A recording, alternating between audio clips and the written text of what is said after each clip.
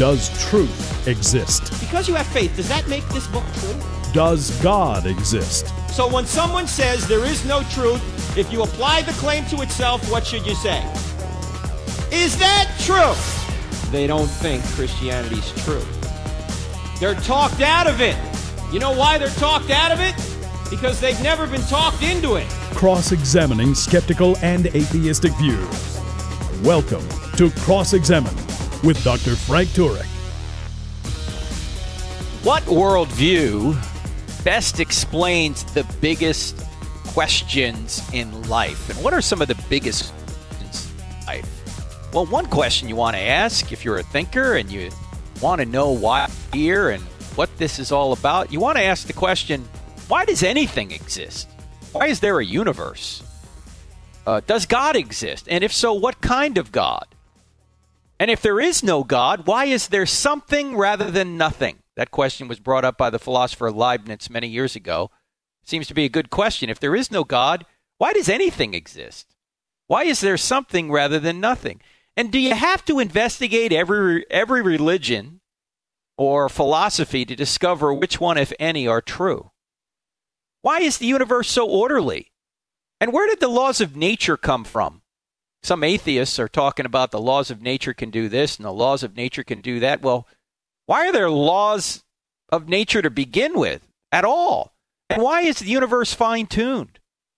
Why is there reliable cause and effect? Our ability to do science is predicated on reliable cause and effect, that every effect has a cause. Well, why is the universe that way? Why is reality that way? Why does it operate by cause and effect? Why doesn't it operate willy-nilly or randomly? And why is there such a thing as evidence? Sometimes atheists will say, hey, there's no evidence for God. Sometimes I want to stop and say, why is there evidence for anything? Why is there such a thing as truth and consistent truth? How did life begin? How did subsequent life forms begin? Where did they come from? Why can our minds discover truths about the external world? Why can that 3-pound brain of yours, through your senses, ascertain truths external to that 3-pound brain and come to right conclusions about reality? Why is that the case? Think about that. Why can we even ascertain truth? What is the source of the laws of logic and the laws of mathematics? All physical things change. Why don't those laws change? Why don't the laws of nature change? Why can we even communicate? Why can 2 3-pound brains communicate with one another? And how do they do that if there aren't these fixed laws of logic that serve as a bridge between these 3-pound brains? How does that work? Where do these laws come from? Many years ago, an atheist wrote an article called The Unreasonable Effectiveness of Mathematics. I think it was back in 1960 or 1961. And his question was basically, why can we describe the universe mathematically? Why do numbers on a chalkboard actually describe with precision what goes on in the universe? Seems like there's a mathematical grid upon which reality exists. Why is that? Atheists will say everything's, that things happen by random process. Random? What do you mean by random? World sure doesn't seem random. It seems organized. And our ability to ascertain truth about it is predicated on the idea that the universe is organized. And then our 3-pound brains can ascertain those truths using the laws of logic and the laws of mathematics through our sense data. Why is there such a thing as probability? What do I mean by probability? I had a debate with a very fine gentleman. His name is Jeffrey Lauder. He's an atheist. Might call himself more of a naturalist. You can see the debate on our YouTube channel. He's an actual atheist, or an atheist that actually tries to give arguments for atheism, not just tries to say I lack a belief in God or any of that other kind of nonsense. He's actually trying to give evidence for the naturalistic worldview. And one of the things he does is he uses probability theory. Well, my question is, why is there such a thing as probability? Again, why is the universe and reality mathematically described? Why can we use mathematics to describe things? Why are we conscious? Daniel Dennett, the famous new atheist, says consciousness is an illusion. I wonder if he was conscious when he said that. And how do you describe consciousness, or how do you explain consciousness from a materialistic perspective? Really hard to do. Are we to believe that every one of our thoughts is completely the result of materials, and our consciousness is completely the result of materials? We'll talk about that. These are the big questions. And if you're just tuning in, you're listening to Cross-Examine with Frank Turek on the American Family Radio Network. We're talking about the big questions in life. What are they? And which worldview best explains these questions? What is the source of objective moral obligations? Not just from a Platonic perspective. Plato said that these forms just existed, like justice just existed. It's hard for me to believe why that would be the case. He's saying they exist independent of God. And if justice really does exist, why am I obligated to be just if there is no God? Well, what is the source of objective moral obligations, objective moral values? Where does evil come from? What is evil? If we don't have free will, how do we reason? How do we follow the evidence where it leads? Really, I wonder if they freely said that. I wonder if they freely came to that conclusion that we don't have free will. And if they didn't freely come to that conclusion that we don't have free will, why should we believe it's actually true? The laws of physics told them we don't have free will? We should believe in the laws of physics to arrive at right conclusions about reality? What is the purpose or meaning of life? Is there a real meaning to life? Some atheists will say there's no meaning to life, but they don't live that way. They actually think there's meaning. They actually say there's no meaning, but they live as if there's meaning. Some may say there are no moral obligations, but they live as if there ought to be moral obligations, and we have to live our life that way. Many years ago, Kurt Wise was a assistant or an intern or a TA with the famous evolutionist Stephen Jay Gould at Harvard University. And after studying under Gould, Kurt Wise at some point became a Christian and then devoted his life to debunking evolution and supporting young Earth creationism. And Richard Dawkins, who knew, of course, of this situation with Kurt Wise and Stephen Jay Gould, said, Kurt Wise is wasting his life. This is the same Dawkins who said, well, there is no meaning to life. There's no purpose. There's no right or wrong. There's no justice. There's nothing but blind, pitiless indifference. We just dance to our DNA.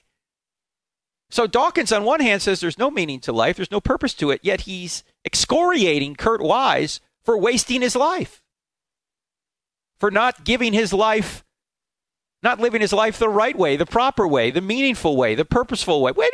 You can't have it both ways. Look, either there is meaning or there isn't. If there is meaning, then your statement about there is no meaning is false.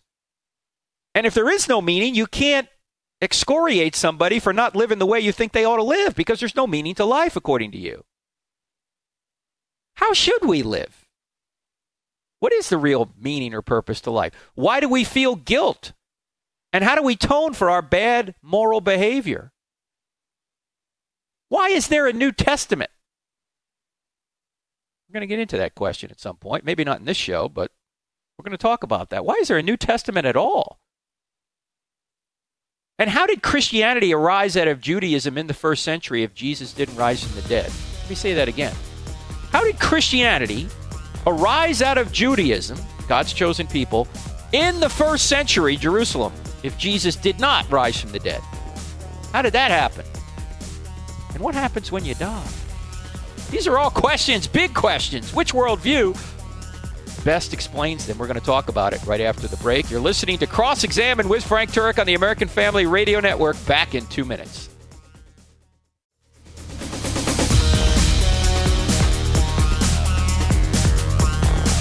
If you're low on the FM dial, looking for National Public Radio, go no further. We're actually going to tell you the truth here. That's our intent anyway. You're listening to Cross-Examined with Frank Turek on the American Family Radio Network. We're talking about the big questions in life, questions you're not going to hear, certainly not all these questions on NPR. The big questions in life.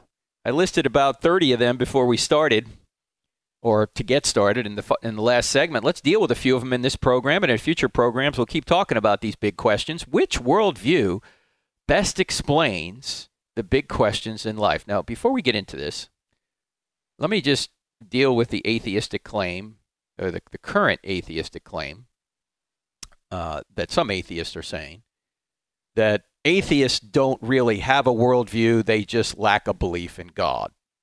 Now, there's a number of reasons why that's not the case. And I deal with it in the book Stealing from God, Why Atheists Need God to Make Their Case. In fact, many of these questions that we're dealing with are in Stealing from God. So if you want a written source on what we're going to talk about, get Stealing from God, Why Atheists Need God to Make Their Case. There's also a DVD set, by the way, from our TV program that you can go, if you click on crossexamine.org and click on store, you'll see scores of DVD sets, but the one on Stealing from God goes through the book and gives the high points of the book. So if you'd rather watch it via video, you can get that. You can also get workbooks that go through it, so you can teach it to your Sunday school class. You can take an online course in Stealing from God if you want. It's all up there at crossexamine.org. Anyway, when atheists say that we just lack a belief in God, they may truly believe that, but if you drill down a little bit, you'll realize that's not the case at all. Because if you say you just lack a belief in God, you're really not saying anything about reality. You're just saying something about your psychological state. I mean, if atheism is merely a lack of belief in God, then atheism is just a claim about the atheist state of mind. It's not really a claim about God's existence. The atheist is just saying, look, I'm not psychologically convinced that God exists. Well, my response to that is, well, so what? That offers no evidence for or against God. I mean, most people lack a belief in unguided evolution, yet no atheist would say that shows that evolution is false. So, if you're just going to say you lack a belief in God, you're just saying I'm psychologically not convinced that God exists. Okay, fine. You might not psychologically be convinced, but I am. So what does that prove? We got to start talking about what's really out there. We've got to start talking about evidence for or against God. You say, well, you can't prove a universal negative. Well, we're not trying to prove a universal negative.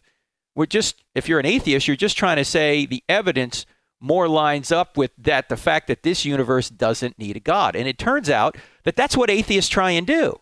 While they say they lack a belief in God, on the other hand, they're saying they have positive beliefs to explain this universe absent of God. So, in other words, they're continually trying to offer supposed alternatives to God. They write books saying that God is out of a job because, quantum theory, that the universe could come from a quantum vacuum. They never, of course, explain where the quantum vacuum came from. They'll explain God isn't needed to explain the fine-tuning of the universe because there's multiple universes out there. They'll try and give evidence for that, even though there's no real way to give evidence for a multiple universe because the only universe we can observe is ours. They'll try and say that God is out of a job because macroevolution is true. See, so they're not just, or materialism is true. So they're not just lacking a belief in God. They're given positive, at least what they perceive to be positive evidence for why this universe is the way it is without God. So they are believing in certain things. Quantum theory, multiple universes, evolution, materialism, whatever it is. Otherwise, if they just lacked a belief in God, they wouldn't be coming up with all these alternative explanations. They, when they do that, are at least trying to say, here's my worldview. It's materialism, it's evolution, it's quantum vacuums, it's multiple universes. That's my worldview. Let's see if that can best explain reality. Okay, fine. Let's take those theories and see if they can explain morality. So they don't just lack a belief in God. Also, if you think about this, there's really only three possible positions you can take on God, say the God of the Bible. Either the God of the Bible exists, either the God of the Bible doesn't exist, or you don't know whether the God of the Bible exists. If you're saying he does exist, that would be called Christian theism. If you're saying he doesn't exist, that would be called atheism. If you're saying and no other God exists, that would be called atheism. If you're saying you don't know, that's agnosticism. So you got three choices. And even the agnostic is making a positive case. The agnostic is saying, look, there's not enough evidence, at least there's not enough evidence I've seen to come down on one side or the other. That's still a positive view that you're going to have to deal with evidence. Because if somebody comes with evidence to say that God does exist, then you're going to have to say, well, I don't think the cosmological argument is good. I don't think the teleological argument is good. I don't think the moral argument is good. I don't think the arguments that we've talked about on this program before from philosophy are good. Say the arguments that Ed Fazer brings up in his book, 5 Proofs of the Existence of God.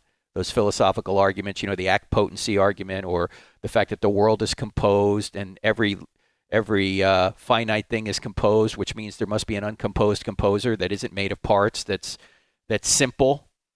You would have to say that those arguments aren't good arguments, okay, if you're an atheist. So, look, either God does exist, he doesn't exist, or you don't know if he exists. Those are the three choices you have. To say you lack a belief in God doesn't say anything about reality other than your own psychological state.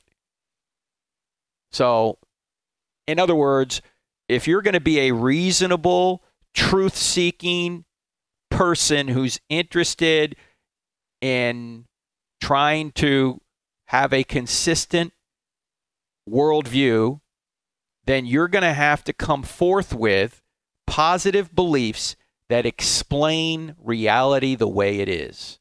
Coming up in August, I'm going to have a debate with Michael Shermer. I've had a debate with him before. Nice gentleman who is I think he's the publisher of Skeptic Magazine. And Dr. Shermer and I had a debate at Stony Brook University back about 3 years ago on what best explains morality, God or science. I, of course, took God, and Michael took science. You can see the debate on our website, the YouTube channel, for free. Just go to crossexamine.org and you'll find it. Or go to our YouTube channel. It's set up as Turek Video. There's hundreds of videos up there. Most of them are these little short Q&A videos. In any event, our debate that we had was dealing with morality. The debate that we're going to have in August in San Jose, California, is called What Best Explains Reality, Theism or Atheism? See, I don't debate does God exist, because that makes it seem like the only person that has a burden of proof is me, the theist. Because the other person can just say, well, I think God doesn't exist, right? He doesn't have to give any positive case for his worldview. But if you put the debate, what best explains reality, theism or atheism, then the atheist has to come forth with arguments to explain why reality is the way it is without a being called God. And so we're going to have that debate. Those are the debates I've had with most atheists. The debate I had with one of the debates I had with Christopher Hitchens, same thing. Debate I had with Jeffrey Lauder, same thing. What best explains reality? Theism or atheism? Now, does God exist is an interesting question, but when I debate it, I want to put it in terms that require both sides to have a burden of proof.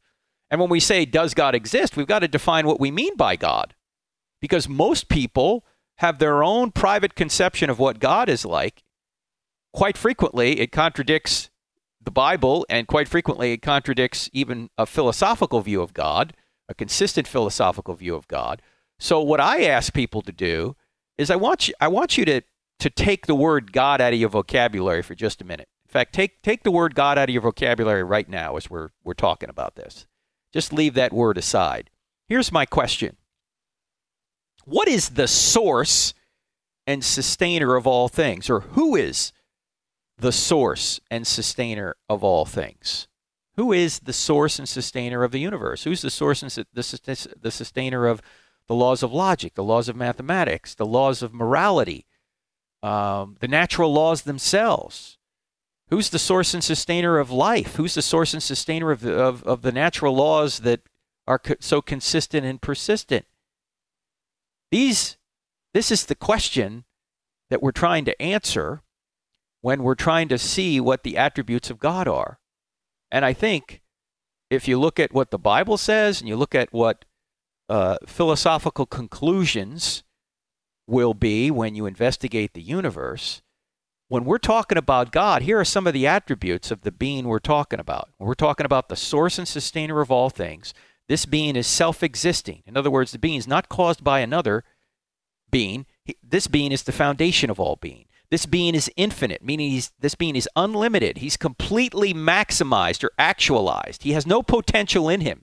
We're a mixture of actuality and potentiality. In other words, we're actual, but we also have a potential to change our actuality in the sense that we can become bigger or smaller, smarter or dumber. In other words, we can change. But the being that created and sustains all things doesn't have any potential to change. He's completely actualized. He's maxed out, if you will. He's simple, meaning he's undivided. He's not made of parts.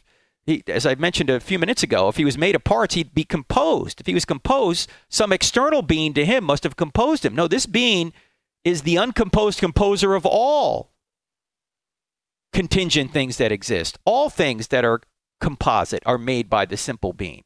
This being is immaterial, meaning he's spirit. He's not made of matter. He's spaceless, meaning he transcends space. This being is timeless. He transcends time. He had no beginning. He's going to have no end. He's omnipotent or omnipotent, meaning he's all-powerful. He can do whatever is logically possible. He's omnipresent. He's everywhere present. He's not present as if he's in everything, but his power is present to everything. He's not in everything like pantheism. Like he's not me, he's not you, he's not his grass, he's not the grass, he's not the trees, he's not the universe, but his power is present to the universe in the fact that it created the universe, this being did, and is sustaining the universe. The being is omniscient, all-knowing, it's immutable, it doesn't change. He can't change. He's already a perfect being. What's he going to change to? He's holy, he's set apart, he's morally perfect. He's perfectly just and loving. He's personal. He has mind, emotion, and will. He makes choices. He's also triune. He's three persons in one divine essence. What evidence is there for this being? We'll talk about it when we come back from the break. I'm Frank Turek. Go to our website, crossexamined.org, for more. Back in 2.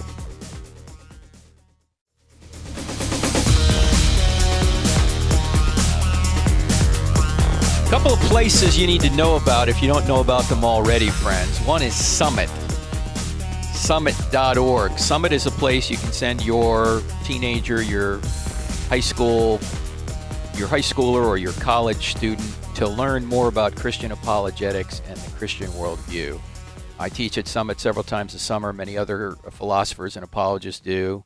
The main campus is out in Manitou Springs, Colorado, but there's a campus in Jackson, Tennessee, and also one in Pennsylvania that you can go to. But you need to sign up quickly because the summer is rapidly, it's approaching, but it's actually the summer's already started at Summit. There's been several sessions already, and they go through August. So if you want to send your son or your daughter to a 2-week program that just is a wonderful indoctrination in a good way into the truth of Christianity and the philosophical and evidentiary support for that worldview, go to Summit. Also, Impact 360 is another great ministry down just about an hour and 15 minutes south of Atlanta, Georgia, in Pine Mountain, Georgia. They do a summer program as well, and they do a complete gap year program from September to May. So students out of high school, before they go to college, if they want to get really grounded in the truth, they go to Impact 360, a beautiful campus down there, partially funded by Chick-fil-A, actually mostly funded by Chick-fil-A. So we know they have delicious food as well. So check out Impact 360. Check out their website for more on there. My friend Jonathan Morrow is down there helping to run Impact 360. Those two ministries, outside of our ministry, crossexamined.org, are places you can certainly go to get more of this information on why Christianity is true and how to defend it. So check out those two ministries, particularly this summer. Summit.org, and Impact 360. All right, let's go back to our discussion. We're talking about the big questions in life. And one of the questions is, does God exist and what kind of God? And I just went through the attributes of the biblical God, why that being actually exists. And I mentioned earlier, if there is no God, why is there something rather than nothing is the question that everyone needs to answer. Now, some may say, well, you're saying that God exists. Well, who made God? We always get that question. Well, obviously, the answer to that question, when people ask it, is they're not thinking about God in the terms I mentioned before the break, and that is, who is the source and sustainer of all things? Who is the uncaused first cause? Who is the unmoved mover, as Aristotle would say? There has to be something that just has existed from all eternity. Otherwise, nothing would exist. That's why the question, if there is no God, why is there something rather than nothing, is a great question. Because some might say, well, the universe has always existed, but the evidence shows it hasn't. The universe hasn't always existed. It had a beginning. So there must be something that transcends the universe that created the universe. There must be something, if space, matter, and time had a beginning, something that's spaceless, timeless, and immaterial, who's also powerful, personal, and intelligent in order to create this universe. Well, those are the attributes that we would call God, the source and sustainer of all things.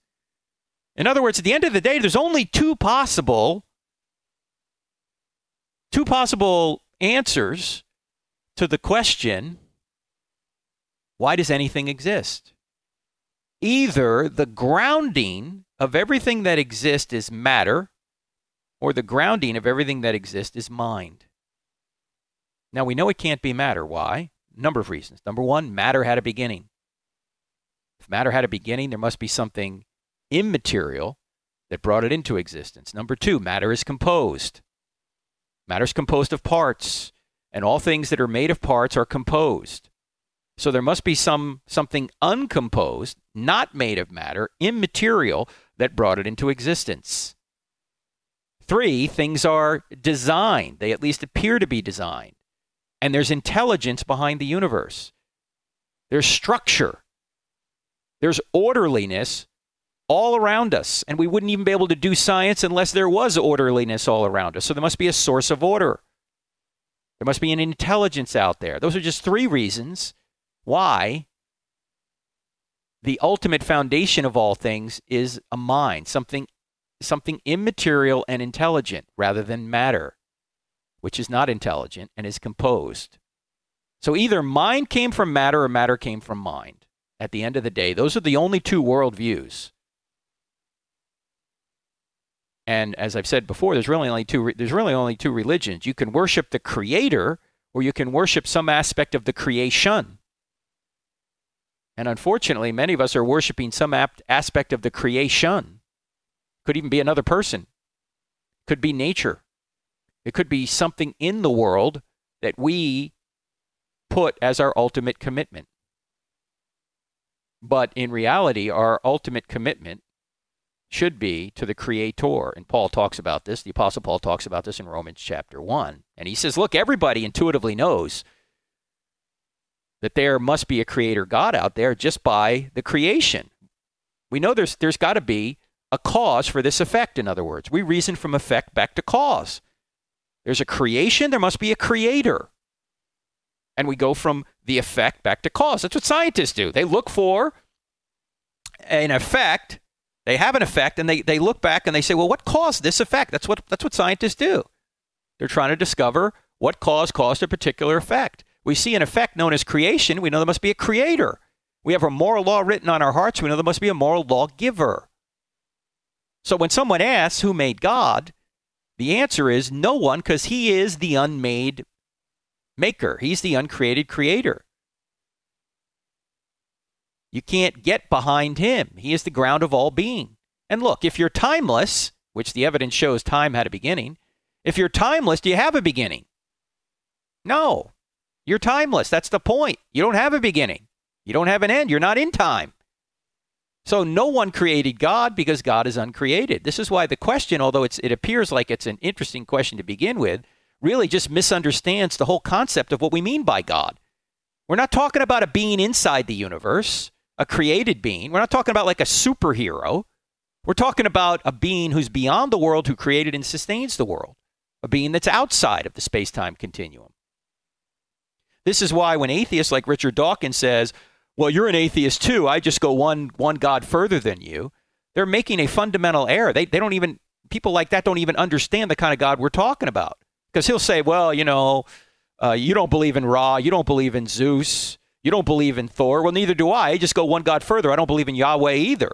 Yeah, but Yahweh is not the same as Thor or Ra or Zeus. Those beings, those mythical beings, are created and they're inside the universe. They're not the creator of everything and the sustainer of everything. Yahweh is beyond the universe. If Thor, Zeus, and Ra exist, they're created by Yahweh. So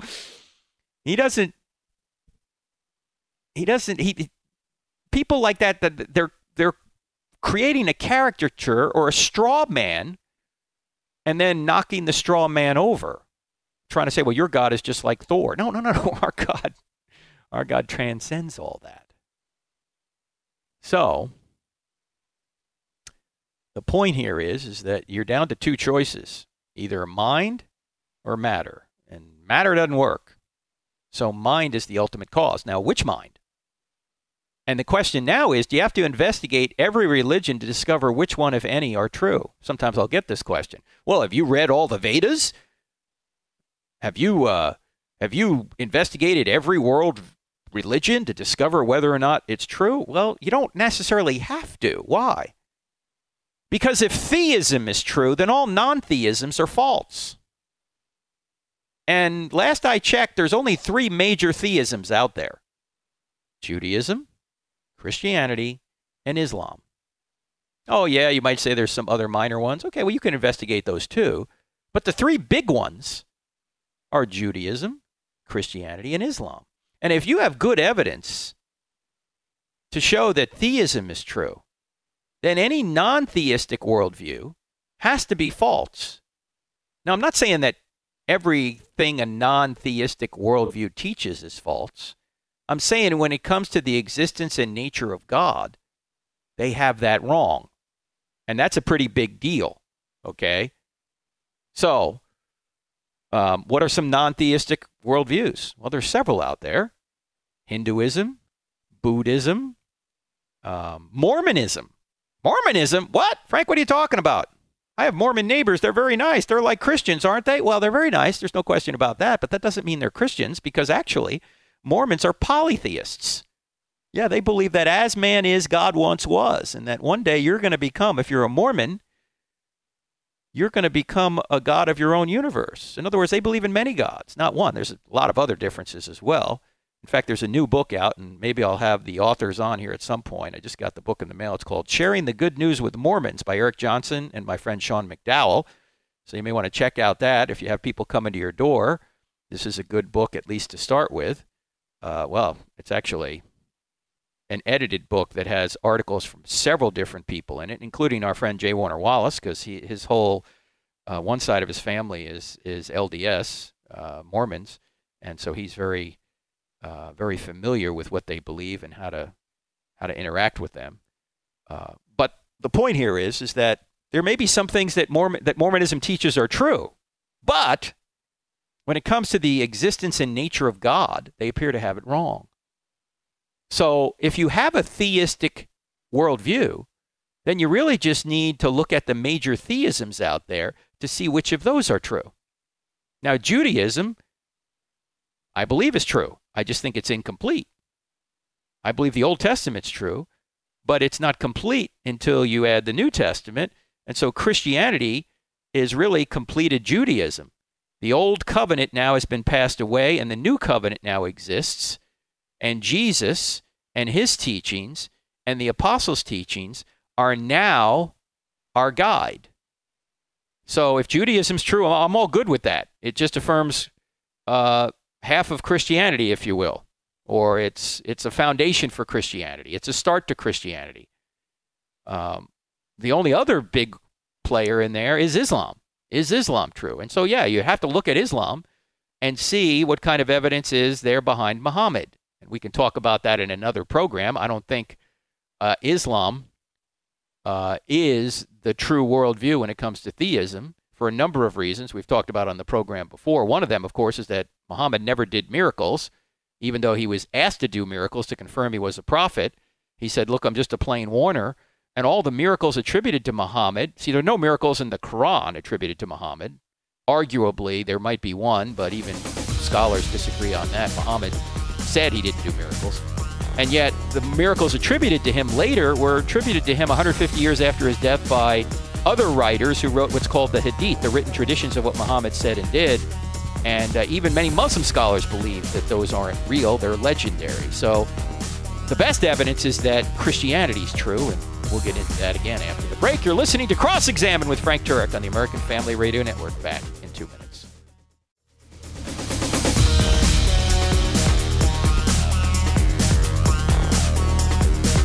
If you have not signed up for our Facebook pages, please do. Crossexamined.org is one of them, and Dr. Frank Turek is another one. We're doing a lot of Facebook Live. My colleague, Jorge Gil, who not only is brilliant in English, but also brilliant in Spanish, is putting up some live events on our Facebook pages that you can watch. And I'll be on there with him on occasion. He's doing some of his own. Sometimes he's playing some of our TV shows that you can watch on Facebook for a limited period of time. And you can also, by the way, watch our TV show live. It's off our app, the Cross-Examined app, 2 words in the App Store. It's also on our website. It's on Wednesday nights at 9 p.m. and 1 a.m. Eastern Time. And we've gone through a recent series on reflecting Jesus into a dark world. Pretty soon we're going to start a new series called Miracles. We've talked about that on the program here, on the radio program, but we're going to do a TV version of it. Miracles, the evidence. You don't want to miss that. So like our Facebook pages, in addition to seeing these Facebook Live events that we're doing over the summer, you're also going to see when we go back on college campuses, you're also going to see the college campus events streamed live, including the debate, by the way, that we're going to have with Michael Shermer toward the end of August. I think it's the last week in August out there in San Jose, California. So if you want to see more of this, like our Facebook pages, if you sign up for our email of crossexamine.org, we send you 1 email a week with a video, a Q&A video from the college campus, which you can share with others. People are finding that very helpful because they're short answers to tough questions.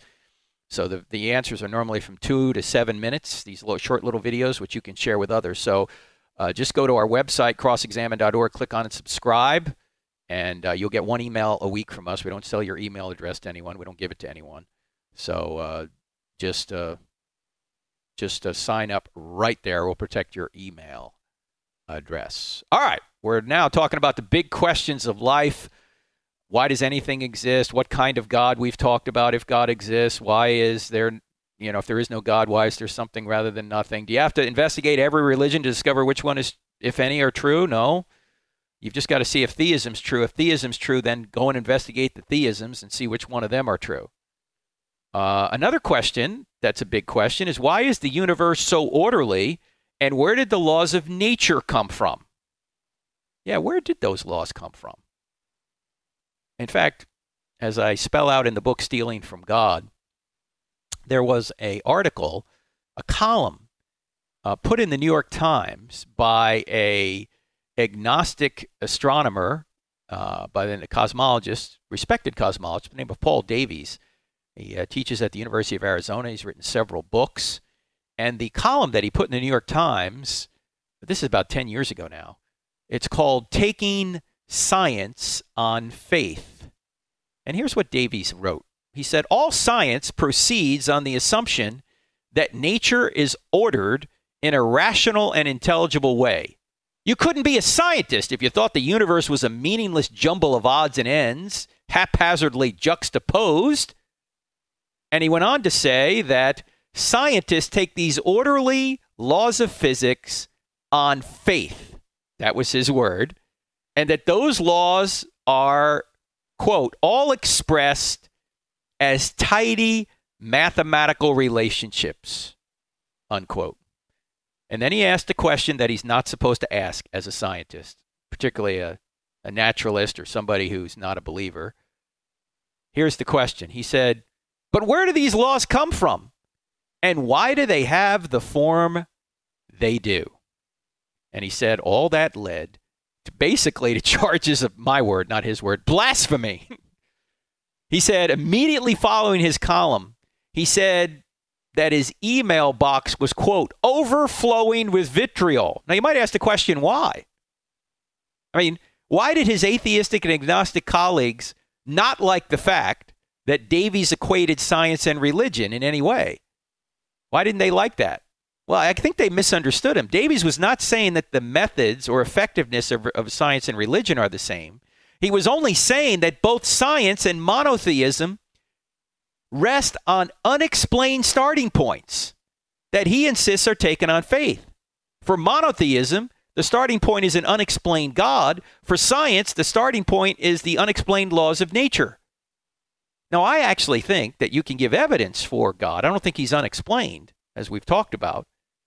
And I think God, this spaceless, timeless, immaterial, powerful, moral, personal, intelligent sustainer and creator of all things, or creator and sustainer of all things, I think that being can explain why there are laws. In fact, where do laws come from? They come from lawgivers. But Davies is pointing out that the scientific community just takes those laws on faith. People like, Peter Atkins. Yeah, Peter Atkins, who just debated Hugh Ross on Justin Brierley's Unbelievable podcast. If you haven't listened to the Unbelievable podcast, it's worth listening to. Just look up Unbelievable. They actually have an app now. That's one of the podcasts I listen to. And what Justin does is he brings normally a Christian and an atheist on his program, and they have a little bit of a debate, a friendly debate. I've been on the show a couple times. It originates over in the UK, and Peter Atkins, just in this debate with Hugh Ross, was just basically assuming that these laws of physics exist. I mean, there's no explanation. In fact, that was the title of the debate. Where do the laws of nature come from? He just assumes they exist. Well, why? Why do they just exist? They seem to be orderly. They seem to be the product of a mind. Now, Davies got some responses, as I say, mostly vitriolic from his scientific community friends. Here's what he said. And by the way, this is, if you want to read about this, it's in the book Stealing from God.